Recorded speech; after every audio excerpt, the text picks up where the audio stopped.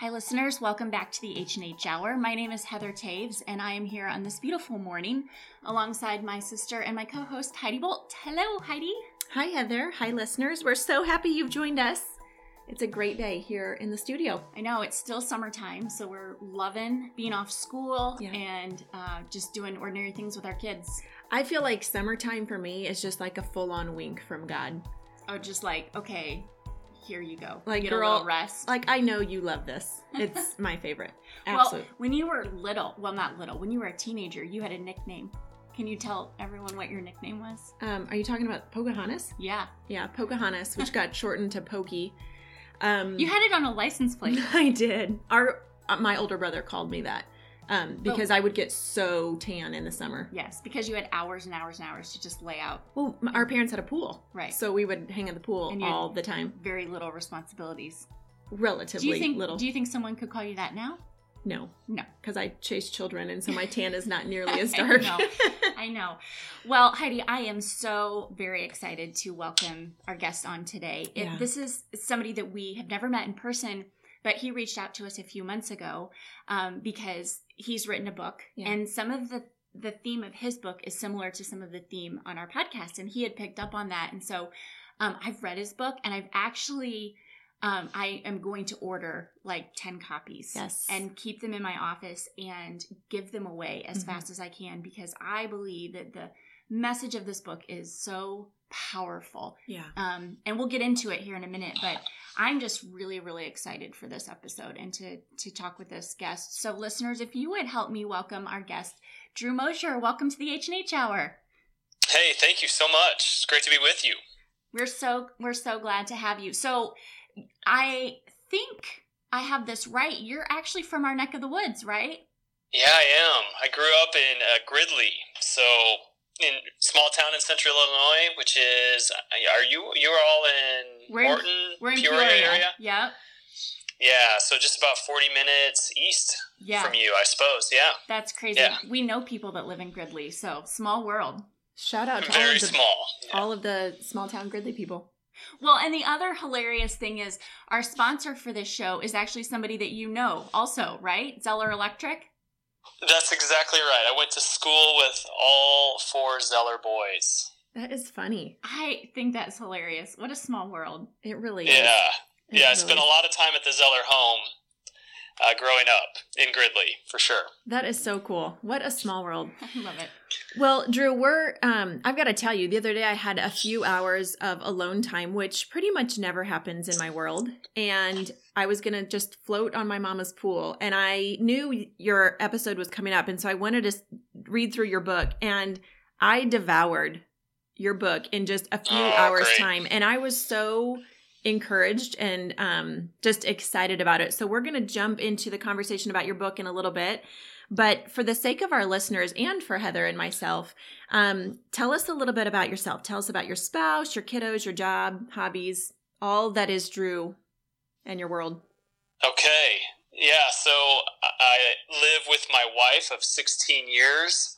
Her name is Becca. Actually, just a little over 16 years now. We live in Upland, Indiana, which is a small town in central Indiana, just north of Indianapolis, just about 50 minutes north of Indy. And my wife and I have 5 kids, so we have 3 boys and 2 girls. Wow. Yeah. You're busy. Life is full. Mm-hmm. Life is very full. And they range in ages from 13, so I'm a parent of a teenager now, and all the way down to 3 years old. Yes. And they're a lot of fun and a lot of time and quite expensive. So they're great. We're in Upland, Indiana, because I work at a Christian college called Taylor University, and I work as one of the deans in student development here. And then I also teach some classes here at the college, which is a joy for me. In terms of hobbies, my primary hobby right now seems to be keeping my kids alive, fed, and clothed. But we're a big soccer family. Kids all play soccer, so we spend a lot of time at soccer fields. And then in the in-between moments, we're fixing up our home slowly but surely. So that takes up a lot of my time also. So are you handy? Are you doing the fix-its? More and more so. Yeah. With YouTube and Chutzpah, you can get a lot done. So I knew nothing going into home ownership, but just sheer willpower and lack of money forced me to figure a lot out on my own. So maybe not the handiest guy on the block, but I can do what needs to be done most of the time. That's awesome. That sounds like a great life. It sounds like an ordinary life. Mm-hmm. Yeah, it is. It's a good life, and it's very ordinary in so many ways. In the best kind of way. Yeah. So we ask all of our guests this, and it's actually, these two questions are questions that are maybe some of our favorites because we get such varied answers and such real answers from people. So what about yourself feels ordinary? Yeah, I think the thing I would say is right now anyway, our summer feels really ordinary, and so my life feels really simple right now. We're kind of past the family vacations phase, and we're just living day to day in our small town in Indiana. So I get up, go for a run, come to work. Kids are playing with friends all over town. We hope to see them by dinner, and we have dinner together and just hang out outside if it's not too blazing hot. Yeah. Until the sun goes down, and it's a really ordinary, simple life, but it's wonderful. I love it. I love that. Hey, I want to go backwards just a little bit and ask you about being the dad to a teenager. Yeah. Is your teenager a boy or a girl? Boy.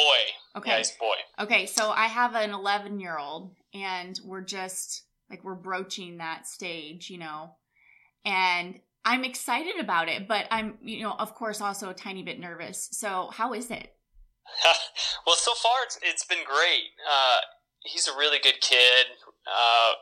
Really fortunate to have him as our oldest, and he's got good friends, and so we bestow quite a bit of trust in him because he's got a pretty good internal moral compass that I can't really take credit for at all. But so it's been really fun so far. The things I've loved about it are that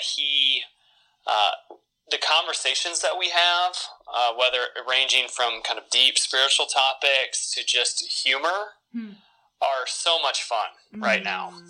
And it's really fun to see him move towards adulthood. Some of the things that are hard is, he had a friend that had been out of the country for a long time, just came back, and so he was reconnecting with him, and we didn't see him for a good 28 hours. and then when he is home, this is another thing that we weren't quite prepared for. He stays up almost as late as we do, which I get, but it kind of took away my wife and I's time, where we get the kids down early and we could just have a built-in kind of stay-at-home date for a couple hours before we got tired. Yeah. So that's been a challenge for sure. We are totally living that same life. We're like, are you really not tired? I mean, it's 10:30. How can you not be tired? Yeah, so we definitely have make him go upstairs to near his bedroom to read. Yes. More and more. Yes. That's, you may stay up, but you have to be in your room with the door closed. And That's right. Yeah, well, it's because, believe it or not, you fell in love with your wife before your kids, and they need to know that, right? Yeah, exactly. Yeah, we do have to remind them, hey, time with just the two of us is pretty important. That's right. Yeah. It makes us better parents. That's right. Yeah. So good. I think it's so funny too because they're old enough that they have this awareness that you may not just be sitting on the couch together. Right. And so they give you this look of like, okay, I don't really want to know, but I know something else is going on. No kidding. Yeah. Exchanging those secret handshakes. Yeah, secret handshakes. Okay, so Drew, what I think so many people can relate to your answer about being ordinary. I think many of us are there. So what about your life is extraordinary? Yeah, a few things come to mind. One is, the 5 kids seems to be extraordinary, at least when I get people's reactions to having 5. And I think it's also important to note that one of our children is adopted from Guatemala, our oldest daughter. That's awesome. And so that radically just changes our family in so many ways. A lot that we expected, and some ways in which we didn't expect. But even though we live this really localized, small town, simple life, we also, a big piece of us is always in Guatemala as well. So we're involved in Guatemala. We travel there as often as we can because we want to stay connected to our daughter's birth country. And it also comes from this hope that, we've asked our daughter to radically change everything about her life, to become a member of our family. We should all change as well, and at least do what we can to be a part of the life that she left behind in Guatemala. So that's a big piece of who I am. So I'm on the board of an organization called Lemonade International, which works in a slum right in the center of Guatemala City. So I spend a lot of my time and energy with that organization, which is a joy. And then we try to take kids down on a rotational basis because 7 flights would require, a second mortgage or something. But on a rotating basis, we take them down with our daughter to experience that. That's what comes to mind about something that's extraordinary. That's so neat. And we relate to that in some ways because we're 2 of 7 kids. So okay. We're on the big family train. We know what that's like. Yeah. So we don't flinch when we hear about big families, but now that I have 3 littles, I commend you. Like 5 is a big deal, bro. Well, what we found is once you're outnumbered, 1 more isn't all that much more work.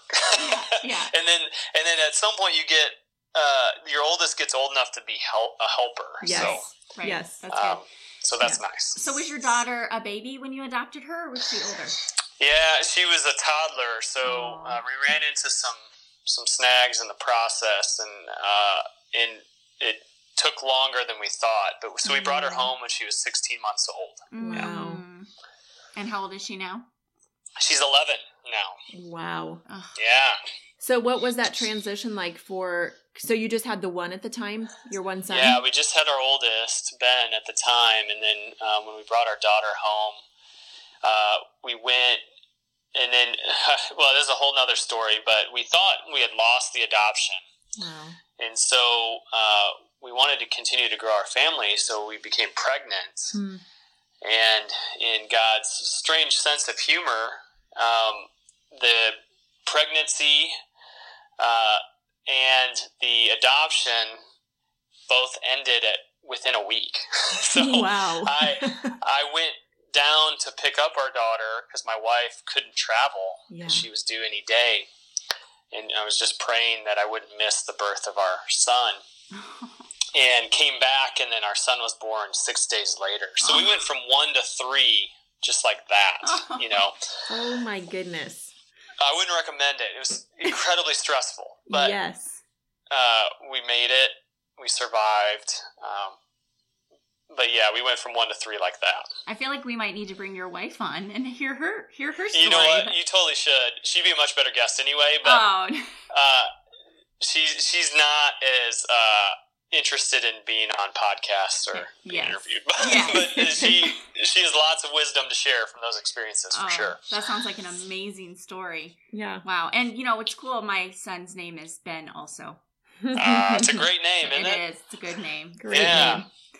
All right, Drew. Well, let's talk about your book because that's really why we've got you on here. And I just have to tell you, you reached out to us and we didn't know each other, and I didn't know anything about you or your book, and you sent us a copy, and I started reading it, and I was I'll be honest, I didn't have high expectations, not because of anything that I knew or didn't know about you, but just you pick up a book, you don't know anything about it, you don't really have any expectations. Sure. And I was just I fell in love with it. I fell in love with the message and the perspective that it brought and the conversation that it has opened up already in my circle with young people that I've been mentoring and leading, and in our local church setting. It's just created so many great opportunities.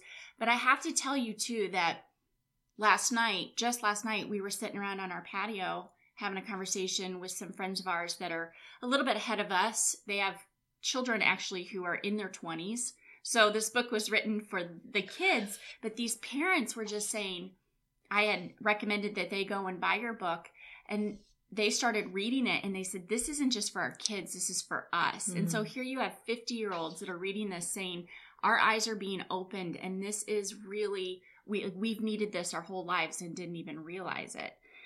So I am just so excited to talk about this. And could you start by telling us the name of your book, but then also what led you to write this? Sure. Well, all of what you just said is deeply encouraging, so thank you. Mm-hmm. Glad you gave it a chance, and I'm glad you enjoyed it. So the name of the book is Ready or Not, Leaning into Life in Our 20s. Mm. And I wrote the book for two main reasons. The first is the selfish reason, and that is that it's the book I wish I would have had when I was in my 20s. Yeah. My 20-something decade was really confusing, at times really frustrating. I felt like I wandered a lot, trying to figure out, what my path would be, and I spent a lot of my 20s stressed and anxious about my calling. And lo and behold, my career has been spent working with 20-somethings, largely around these questions of what it means to be called by God. So I've worked as a pastor of college students and young adults. I've worked for a nonprofit missions organization. And then I've worked for almost 10 years now in the college environment. And it's all centered around these questions of vocation. And so, the other reason that I wrote the book is because my career has been devoted to helping 20-somethings wrestle with these questions and being frustrated at the lack of resources that are really for them. Mm-hmm. Most of the books that are out there on vocation or calling are really for people, to be quite honest, my age, who are in their 30s, 40s, 50s, who are kind of in that third life, midlife crisis, and aren't sure what to do. And that doesn't really resonate with 20-somethings. Right. The challenges I'm facing, in my own life, don't resonate in the same way. Mm-hmm. So that's why I wrote the book. I have a co-author whose name is Jess Fankhauser, who was working with me in a former role that I had here at Taylor, and we did a ton of research on the topic and co-wrote the book together. Okay, so that's so encouraging, because I can relate to that so much, of just remembering back into my 20s and struggling with this whole idea of what am I supposed to do? What is God really calling me to do? And I think we hear it all the time. It's the main question that we hear with the people in our circles that we work with that are in their 20s. Mm-hmm. So what is your hope for this book? Yeah, so I have two hopes. The first would be that 20-somethings themselves will pick it up and ideally read through it and wrestle through it with friends. And as a result, have a clear understanding of how to live their lives with hope and purpose and meaning. Mm-hmm. That's my primary hope. There's a secondary hope, too, and that would be those that have influence over 20-somethings or in some sort of relationship with 20-somethings, whether it's they're supervising them at work or they're mentoring them and are really struggling to figure out ways to help. Well, I think it often came from my time here at Taylor, where I worked in our career services office. It's called the Calling and Career Office here, and those offices on college campuses are really designed to help college students be prepared for life after college and primarily get a job.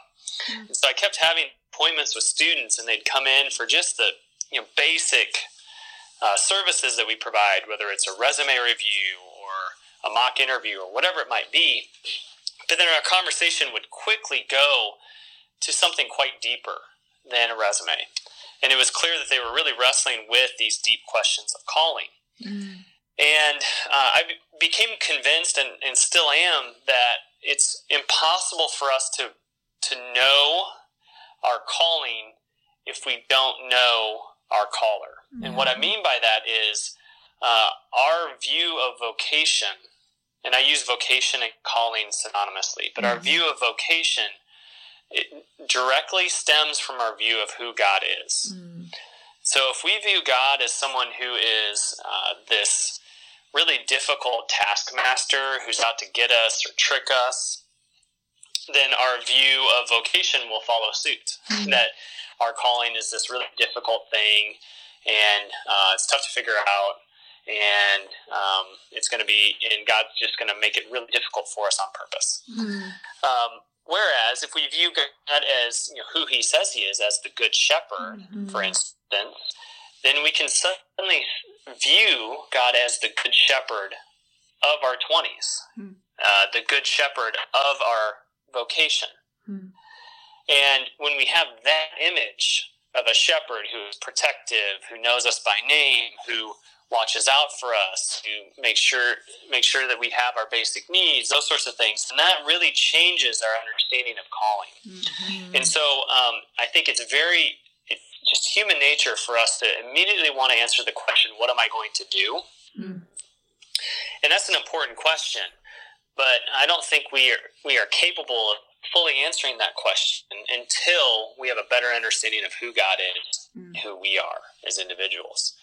We have to have that knowledge to build the foundation for an understanding of what it means to be called. That's so good. And don't you think we're so often skewed by the reality of the truth of who God is, because, we may associate God the Father as equal to what our earthly father is, who maybe has abandoned us or who has let us down or who has failed us. And so we kind of bump up against this difficult task of viewing God for who He really is to begin with.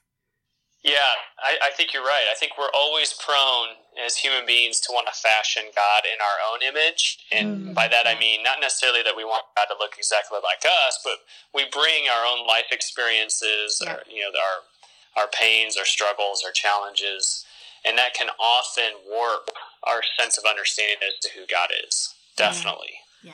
I think that's so true. I think that's so wise. And I do love that you're having this conversation, Drew, because it's, I feel like there's something so powerful about a man's voice saying these truths. Yeah. Because somehow it lands so heavily on the ears of the listener when that voice of authority is coming through a male voice. You said this in the book, and I agree so wholeheartedly. You said, in spite of heartache, God can use the low moments in our lives to shape our calling in powerful ways. Will you talk about that?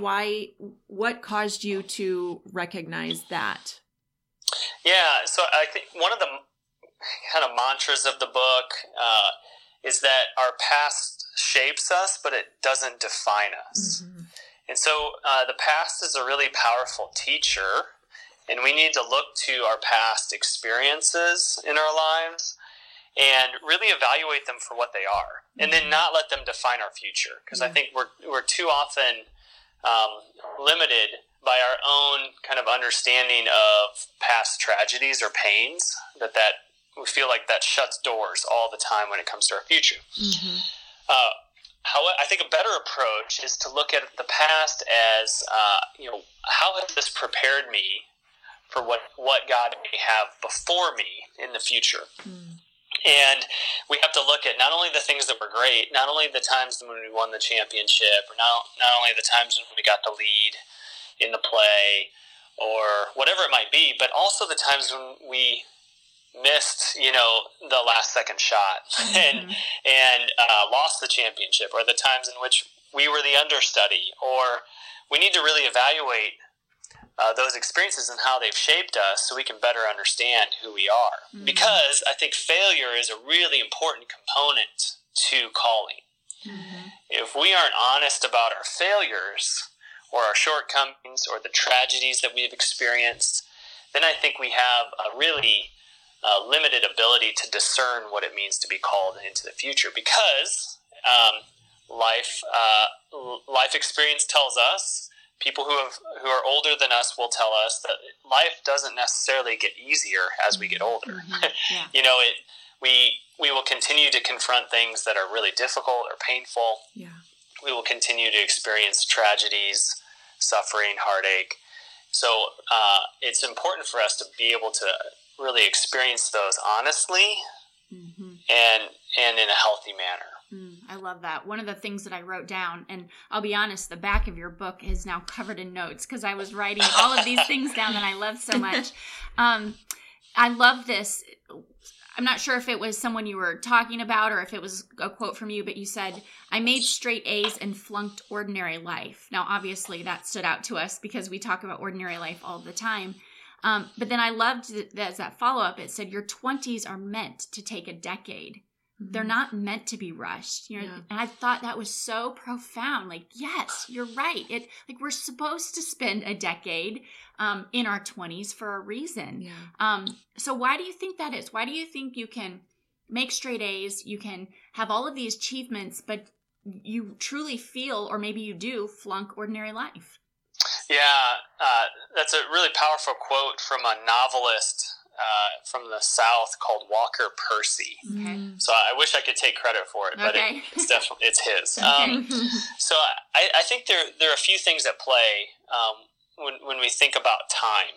So I think there's, in the book we talk about the two competing messages that really just pound 20-somethings. And the one is, you could kind of describe it as FOMO, the fear of missing out, where they just feel this pressure to have as much adventure and fun as possible before they settle down and become, boring adults like us. Yeah. And that has its own, troubles. First of all, I love my life. I don't think it's boring. Or awful. I think it's great. And so I don't think that's something to just push off as long as possible. At the same time, there's also this pressure, I think especially in faith circles, to figure out life as much as possible, as quickly as possible. Mm-hmm. And we've got to, because we can look around and see, at least, or perceive that everyone else has it figured out, which isn't true, right. But I think we're prone to think that. Yes. That everyone else has life figured out, and we are floundering. Mm-hmm. So we have to figure out our own life as quickly as possible, or else we're behind or deficient in some way. And that's just not true. When we think about, the 20-something decade, it is actually a decade, and I think it's worth considering that this is 10 years. Yeah. And what does it look like to be faithful for those 10 years in such a way that it sets healthy trajectories for our 30s, our 40s, and our 50s, as opposed to viewing our calling as a destination, which is we've got to arrive somewhere and we've got to get there by the time we're 28 or 29. Or else we're failing. That's just not true. So I think there's a middle ground that in that middle ground, in that ordinary, to use your language and the theme of your podcast, in that ordinary is faithfulness for what it means to live in our 20s. I love that you mentioned that faithfulness, Drew. That seems to be a theme that keeps resonating throughout our world right now, through our lives that we're in the middle of right here. And it's been mentioned multiple times by various guests. And it's so cool that God keeps repeating this because it's not something we've asked any of our guests to hit on. Yeah. It just keeps coming up. Yeah. And I think that's so important for the listener to pick up on, is what you're talking about is that faithfulness in whatever season you're in, whether you're 20 or 30 or 40 or 60 or 80, that faithfulness is still so important. And I'm reminded of, the words of in the Bible. It just talks about if you're faithful in the small, he will reward you with more, and you'll have more Right. responsibility. And I think that if, especially in our, in the 20s, if people are picking up on that and recognizing the importance of that faithfulness, it is going to serve them so well throughout the rest of their decades of their life. And it will affect those around them in such a dramatic way as well. Yeah. I also think, and I think we talk about in the book, Romans 12, that verses 1 and 2 that those of us that grew up in the church probably memorized pretty early on. And I think there's a powerful message when it comes to our calling in those two verses. We often want to focus on the offer our bodies as living sacrifices, holy and pleasing God. This is your true and proper worship. It's a really powerful, just packed verse. But then it goes on, do not conform to the pattern of this world, be transformed by the renewing of your mind. And then the most important, I think, at least when it comes to calling, word is next, and it's then. Then you will be able to test and approve what God's will is. So when you offer your body as a living sacrifice, when you don't conform to the unhealthy patterns of the world, when you are transformed, then you will be able to test and approve what God's will is. That knowledge of God's will for us comes through faithfulness. And faithfulness in the small and ordinary things, which is really hard to focus on because it's not as exciting. Yeah, and it doesn't get a lot of press, does it? Like nobody shouts the praises of your small, faithful acts. Yeah, it's hard to get likes on your Instagram feed. It's so true. Those things. It's so true. That's really good. So I guess if kind of what I feel like you're saying is your 20s are really that foundation for the rest of the decades, the decades to follow. And if that foundation in your 20s is set firm, I think of the story in the Bible of building your house on the rock, Sure. And so it's this opportunity to build that strong foundation, right? Yeah, I think so, because I think there's this pressure, to get it right, to get it perfect, to get it figured out. And what we really try to say in the book is, hey, we want this book to be helpful to you in your 20s, but we will not guarantee that you'll have life figured out in your 20s. Yeah. In fact, you're not going to. Yeah. What's a far better approach and just a better perspective to take is to look at the trajectories that you can set, or that foundation that you can build, to use the language we've been using, that really set you up well for your 30s, your 40s, your 50s. Yeah, that's good. Heidi, I'm loving this conversation with Drew. He has so much wisdom, and I think this conversation is so needed for all of us, but especially for those of us who invest in and mentor and lead 20-somethings. So we want to take a quick second and thank our sponsor for the show. And there's something so cool about it. I think we mentioned it earlier, but our guest today, Drew, actually grew up and knows the Zeller boys. That's so cool. Who are our sponsor on this show. How cool is God? I just think it's so cool how God, it's just almost like a fun moment from God. Just like, do you get it? I'm in this. Yeah. Yeah.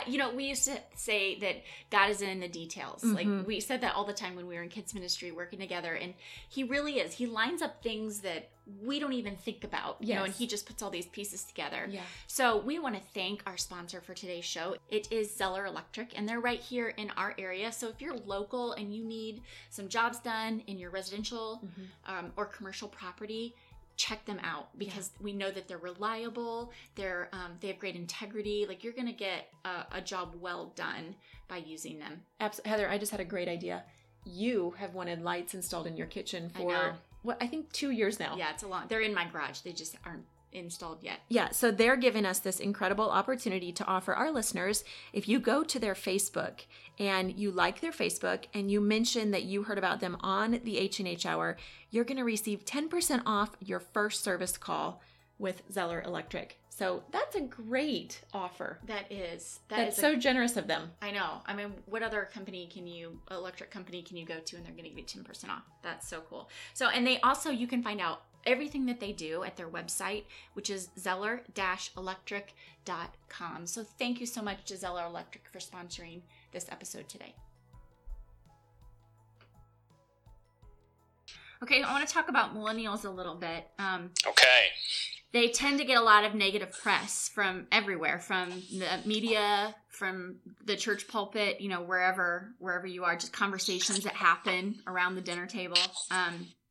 Two things. Why do you think this is? And let's celebrate millennials. Let's talk about the amazing gifts and the attributes that they are bringing to our world, that they are bringing to the table.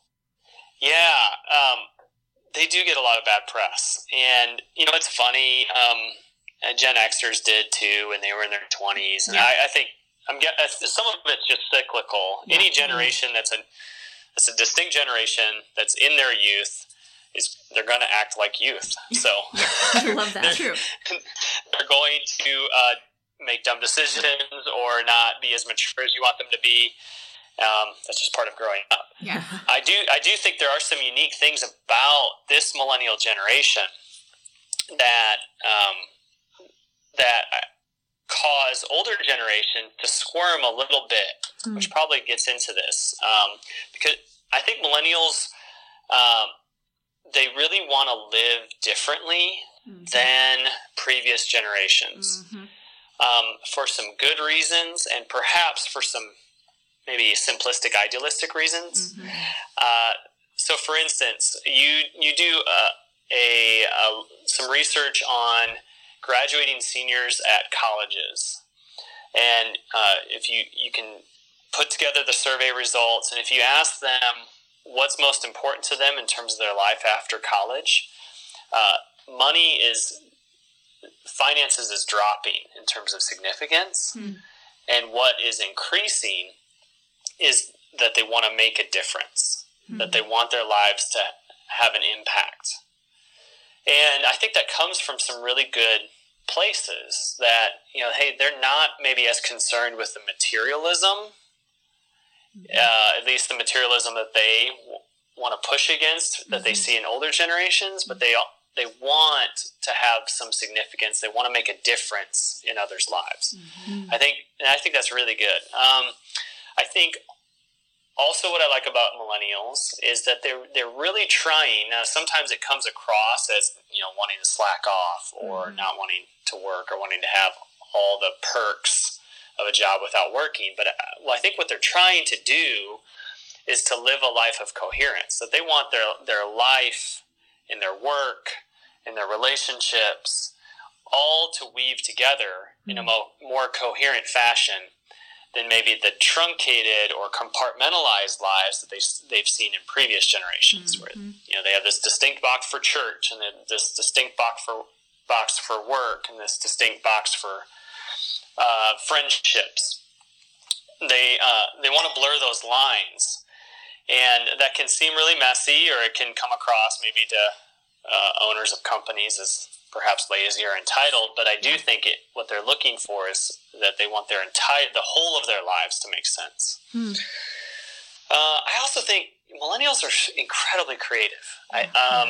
This generation has the creativity to really help us get out of some systemic problems in our world and in our own country. And I think I fully expect millennials to do some really great things when it comes to some of the big issues of our day, whether it's sex trafficking or poverty or systemic racism or some of those things. I think millennials will give us some really helpful insights into that. But they do get a bad rap. About the avocado toast and all the craft everything and. And, I see that, and I can understand it. I live on near a college campus, and I spend most of my waking hours around college students. But I find them to be really hopeful. Yeah. So since you do spend so much time with 20-somethings, what do you think they need the most from those of us that are ahead of them, that are in our 30s, 40s, 50s, and on? Yeah, I'd say the first thing is they need to have good, healthy relationships with other generations. I think it is so easy right now for 20-somethings to spend all of their time with 20-somethings. I think because they can do it in just about any setting they're in. They can get a job with a young, startup company, which is all 20-somethings. They can hang out at coffee shops, where there are only 20-somethings there. They can go to church where it's a service just for 20-somethings. And what's lost in that is just the richness of multi-generational relationships. And I think when that happens, then those of us that are a bit older need to set really good examples and model well what it means to have healthy rhythms of living, where we are living in healthy rhythms in terms of our family lives, in terms of our friendships, in terms of our careers, and those sorts of things. Because I do know that 20-somethings are looking for good examples for living life well. I think it's also important for those of us that are older to be real honest about our own struggles when we were in our 20s, and not to gloss over them, but to really meet them where they are and say, hey, I had no idea who I was or what I was doing when I was 25 years old. I think that's important. And I think a lot of that is on us to reach out. It's a scary thing for a lot of people who are in their 30s, 40s, and 50s to try to build relationships with someone in their 20s. They're like this exotic animal that they're not sure how to interact with. And I think it's important to view them as sisters and brothers and develop relationships with them. I love that so much. And that made me laugh because, there have been times where and I think part of it is just that those of us that are a little bit older, just being willing to pull them into our lives and say, like, it might be a little bit messy. We might not have it all figured out yet, but come be a part of this with us. And then for us not to be intimidated. I mean, I'll be honest. There are times when I look at, my younger sister who's in her 20s, or young women that are around me in their 20s, and I'm intimidated because I think, well, I'm not cool anymore. I'm not relevant, or I don't understand their language. And so we tend to want to pull back a little bit because we think we're not relatable, when actually the things that they need the most from us are things that aren't trendy. They're things that don't change. And that's what we have to offer that we forget about because we're just focusing on the things we don't understand about that generation. I wholeheartedly agree. Absolutely agree. Yep. So, I just think that as an encouragement to people who are out of their 20s, find someone in their 20s and bring them into your home. Let them have dinner at your table, whether they're married or not married, or in college or not, not in college, and just participate in their lives. And you will be so encouraged by, I'm such a cheerleader of this generation behind me and even the generation behind them. I think, like you said, Drew, they're literally going to change our world. And our world is changing so quickly with technology. And these kids, these young adults, are the ones who are going to be able to keep up with it. And really grab hold of it and just do amazing things. And so I want to encourage those of us that are older to become cheerleaders, to become encouragers, and to stop the negativity and say, we've been there. We've been in a season where the lingo might have looked different. We might not have had Instagram, or crocheted hangings on our walls, but we had our things. And so I think that's so important. I agree. So the chapter in your book about the church really stood out to us because Heather and I believe so wholeheartedly in the Big C church, meaning the global church, and also the local church. And both of us have experienced our own hurt from church and within church, but we also believe that it's something that we cannot abandon, that's not an option. What would you say, Drew, is something that's needed from those of us leading the church in order to connect with 20-somethings who are maybe leaving the church right now? Yeah, this is a tough one. But I think it's really important for those of us who are in the church to first and foremost counter the negative stereotypes that they have with the church in our own lives. So I think so many millennials that are leaving the church or have already left the church view the church as rigid, as dogmatic, as counterfeit. And I think it's important for us to not be those things. And if we are in relationship with millennials who have left the church and we are modeling something different, then that's going to mess with a pretty simplistic idea that they may have about the church being awful. Yeah. And it's going to, I hope, provide a holy discontent within them to say, okay, I can't just paint the church with such broad strokes, because these friends of mine are also the church. The other thing I'd say too, it's really important, and I do some consulting with pastors who are trying to figure out how to engage millennials, and really they're asking the same question you just asked. And the thing I tell them probably most consistently is, don't just wait for them to come into your church. You have to go to them. Yeah. Because they'll see right through their authenticity filters, sometimes I call it BS filters, are finely tuned. So you can't just expect millennials to show up at your church just if you have pallet wood. I mean, pallet wood works well, right? But that's not the only thing, because they can go to a coffee shop that has a really nice design and spend time there and feel far more comfortable. So I think you need to go where they are. And so, for instance, I was talking with this one pastor in a major city in the Midwest who had a theater background in college. So, and he was just racking his brain trying to figure out, how can I meet some 20-somethings and just be in a relationship with them? And I said, are you involved in your local community theater? And he said, no, I haven't taken the time to stay connected with that part of my life. And I said, but do you think that there would be, some 20-somethings there? He goes, oh, most of the cast, would be 20-somethings. I said, well, that'd be a good place for you to spend your time, probably. The theater wouldn't be a good place for me to spend my time, but, I think we need to find those places where we can connect with millennials outside of the church walls, develop relationships with them so that they're more likely to come back.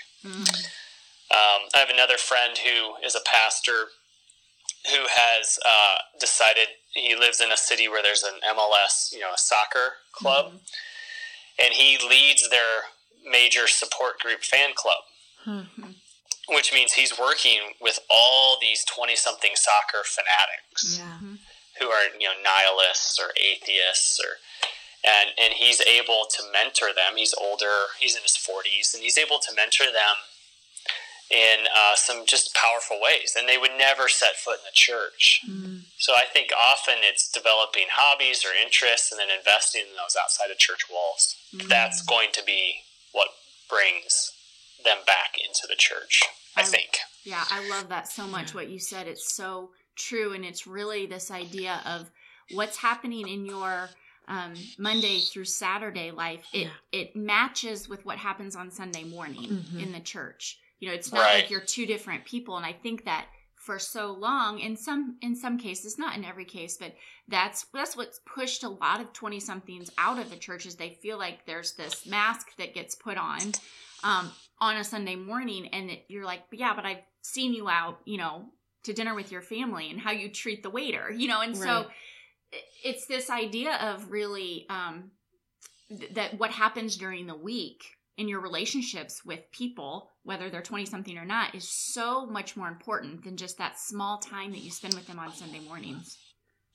That's exactly right. And it gets back to this notion of millennials really wanting to live lives of coherence, where everything kind of fits together. Yes. They're looking for that in the people that are involved with church. So if you're a jerk at work, but then are an elder in your church, that's right. Yes. They're not going to be okay with that. That's not going to fly. It has to be consistent and coherent throughout. Well, and as a almost 40-something-year-old, I'm not okay with that either, so I get it. Yeah. There you go. Yeah. Right. We thing- shouldn't be. One thing I love that you just said, Drew, and I think it's so important for all of us to capture this, is you said they wouldn't step foot in a church, but they'll sit right next to the church, because we are the church, right? We Right. are the bride of Christ. And so I think so often we do compartmentalize the church, and it means like when we're together on Sunday mornings, that's church. But, Jesus says, go into the world and make disciples. And so I love that picture of your pastor friend sitting on the sideline, cheering them on, because he's the church. He's being the church right there, sitting next to the young guy that's not going to step foot in his church and hear him preach from the pulpit, but he's watching his life preach on the sideline. I think that is so important for all of us. It's that idea of who is right in front of you. Yeah, that's it. I also think that we have to offer them a seat at the table. Mm-hmm. I think we need to create space on boards, on creative teams, on teaching teams, even if they don't have it all figured out. Because let's just be honest, none of us do, really. But give them a seat at the table to hear their ideas. And we see this so beautifully in our church, because we have many actually 20-somethings that have positions or titles that really probably, if you want to get technical, they shouldn't have until they're in their 30s and 40s, just based on experience. But the beauty of that is that they get to learn and grow and experience as they're going through. They get to get up there and give it a shot, and they might fall on their face, but then we get to give them another shot, and they get to learn from that experience. And the wisdom that they bring it might not be experience, but man, it is passionate, and it is fresh, and it is a new perspective. And I just wouldn't want to be around a table leading anything if it didn't include people from each generation. Yeah. That's encouraging to hear, because a lot of advice that I also give around this question is most 20-somethings are willing to help and have a lot to offer, but they need that tap on the shoulder first. Yep. Yeah. And they need someone to say, hey, I value your voice. Yep. Would you be willing to serve in this way? Yeah. Or if someone on a pastoral staff would be willing to, sit for a series of coffees with some 20-somethings and just listen, as opposed to preach at them. So good. All the time. Just listen to them. I think that'd be really powerful. Mm-hmm. And along those lines, I think the other thing that's important when it comes to church, I think we're so prone to want to push 20-somethings in kind of the same tried and true service opportunities when it comes to church. Yeah. It's often, hey, you're young and still kind of cool. Can you help out with the youth group? Yeah. Yeah. And that might work for a 20-something who really likes to work with teenagers, but for anyone else, that's probably not a great idea. Yeah. I think we need to be a little bit more creative and diversified in allowing 20-somethings to be involved in the church beyond just maybe the youth or maybe the worship team, but other spots as well. Yeah, I agree with you so much. I think we've seen this firsthand in our church when we had an opportunity. I mean, it was a total God idea, but we had an opportunity to hire a woman right out of college as our executive director. And over the last almost 4 years, we have watched her flourish in the most unbelievable way in leading the most crucial role in the church, I would say, as far as, everything goes across her desk. And she has just stepped up, and I forget so often that she's in her 20s because her level, she's 25. Her level of leadership is just off the charts. Yeah. And sometimes when I interact with her about ministry things specifically in her job, I feel like I'm talking to somebody that's just far above her in her age. And I'm so glad that God gave us that idea to hire her and to believe in her, because I do feel like what you're saying has become so true in our church, that her ideas and her perspective and her input has been so important to the direction of the church and to the people we are supposed to be reaching. So I love that you're bringing that conversation up, Drew, and that you're brave enough to write it in this book. Mm-hmm. I think sometimes we all try to have too broad of a reach. Mm-hmm. You know, we want to impact every single generation and every single person. And I love that you were bold enough to say, hey, this really is a book for those in their 20s. Knowing that could kind of put you in a smaller demographic of people that would potentially read your book. Sure. Because you know that's who you're called to, and you're sticking with that, and you're like, hey, God, this is how you've wired me, and so this is what I'm going to be faithful in. So I just say, well done. Like, well done with the message of this book. I think it is so timely, and I think it's so important. And I just want to say, as someone that's in my mid-30s, the book was for me too, you know. So if you're listening and you Mm-hmm. are going to write this book off because you're not 22, pick it up, because there is something in it for everyone. I really do believe that. Oh, well, thanks so much. That's so encouraging. And I think that is probably the book's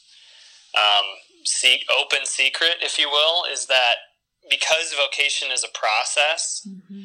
of lifelong faithfulness, Yes. then these concepts, that we argue for in the book are not just limited to our 20s. Yeah. And they may be, in this particular book, geared in some ways for 20-somethings, but they really are applicable to all of us. So Thanks for picking up on that. I appreciate that. Yeah. So I just have a couple more things. Just real quickly, what would you say to that person? We hear it all the time. I just don't know what my calling is. Where do they start? Yeah, well, first, they need to just tell themselves or find people in their lives who can tell them it's okay. Mm-hmm. Just take a breath. It's okay. And to be reminded that vocation is a process and not a destination. So good.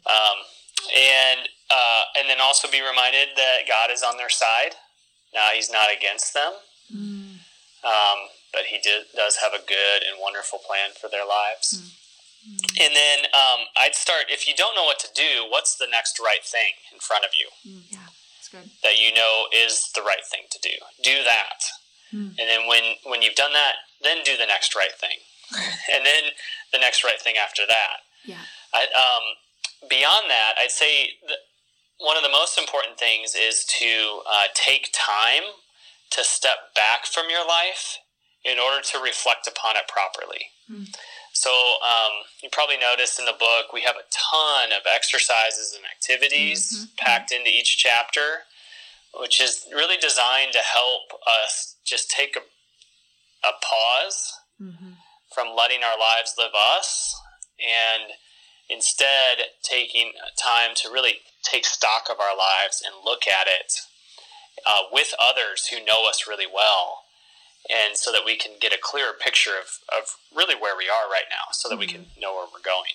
So that reflection piece is really important.